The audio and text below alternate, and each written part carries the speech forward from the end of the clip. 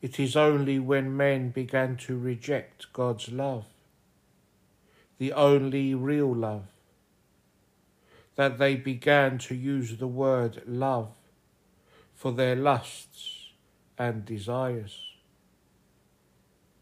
Saint Nikolai Velimirovic.